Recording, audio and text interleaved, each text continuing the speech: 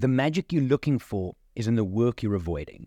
So that's a quote that I keep on coming back to the last while. And yesterday, Sunday, I didn't have any plans and I spent the day consuming. I consumed as much content, and not Instagram rubbish content, like real content, podcasts, books. I went back to some notes that I have from podcasts that I've listened to. And the one thing that came up for me is goals and motivation. And it's not even not reaching goals. Some people don't even set goals because they're scared they'd fail off the bat. And it brings me to that quote again. The magic you're looking for is in the work you're avoiding. Now, the problem with not having goals, or in my case, a white whale, I've been pushing that for a while with my clients, is what are you aiming for? What are you waiting for? What are you working towards? What are you looking forward to?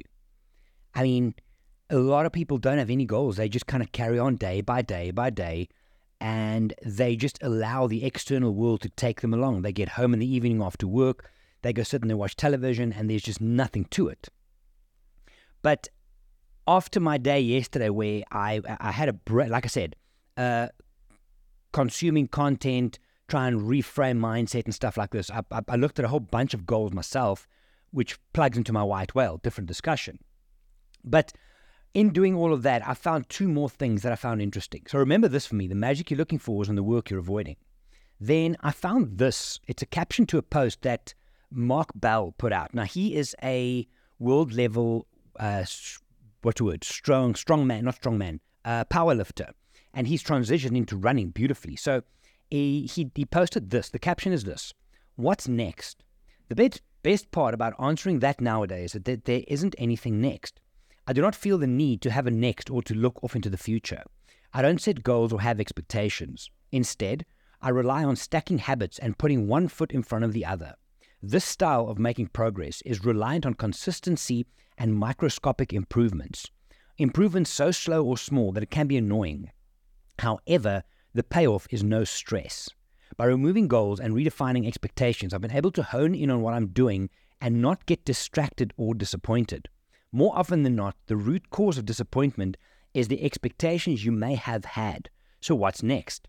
Nothing, because I'm at peace and I have equanimity, or at least I think I do. So I agree and I don't, right? If you do not know what goals you need to set for yourself, number one, talk to me, talk to a coach, talk to a friend, start figuring out what makes you feel alive and start there. But if you don't have goals and you don't have something that you are aiming towards or working towards, right? This is an approach.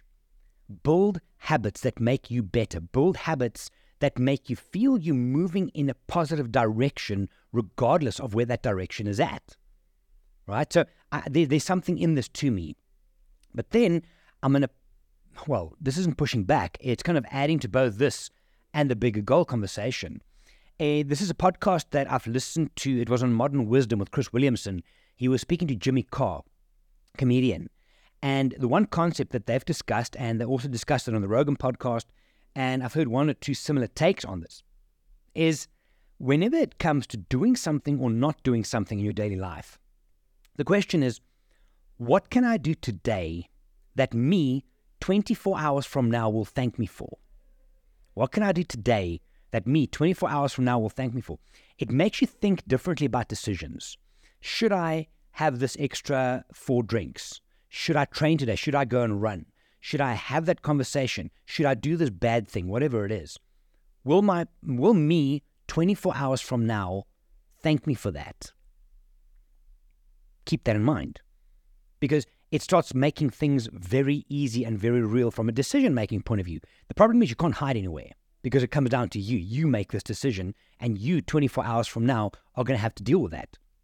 But the idea is the magic you're looking for is the work you're avoiding. Then we look at the Mark Bell approach of, I don't have any goals right now, but I'm just going to keep on doing good, positive stuff, create sustainable habits that move me in a positive direction. That's also fine.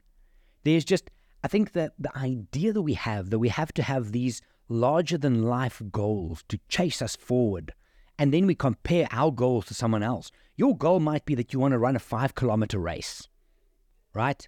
But you compare it, well, my 5K means nothing because There's other people running marathons in 2 hours and 4 minutes. It's the guy that just won the New York Marathon. That's the time he did it in.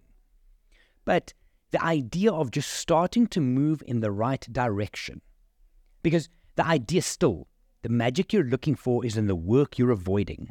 Love that quote. It speaks to everything. Relationships. The magic you're looking for is in the conversations you're not having. At work, the magic you're looking for is in the work you're avoiding.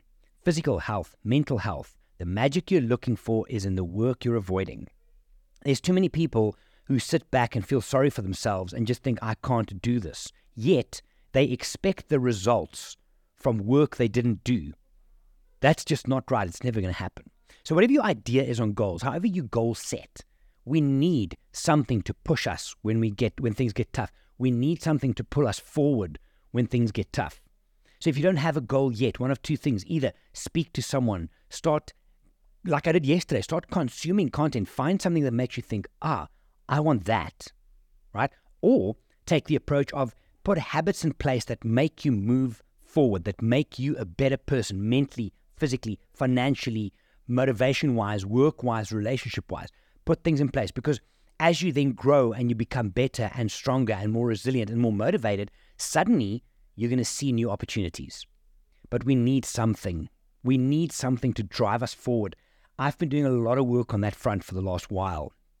And yesterday, with me consuming, as I was going through this process, I write down, I listen to podcasts, I make notes, and so on and so forth. I found 3 new things that I might want to do as a part of my bigger white whale. And suddenly I'm like, wow, that's cool. Wake up this morning and boom, I did something this morning that I haven't done before. So it's you have to put yourself in it. You have to get your mind wrapped around the fact that goals is a part. You can't just wake up, go to work, come home, sit on the couch, go sleep. That's not living. That's not living. And if you say to me, you don't know what there is or it's not worth it, I call bullshit on that.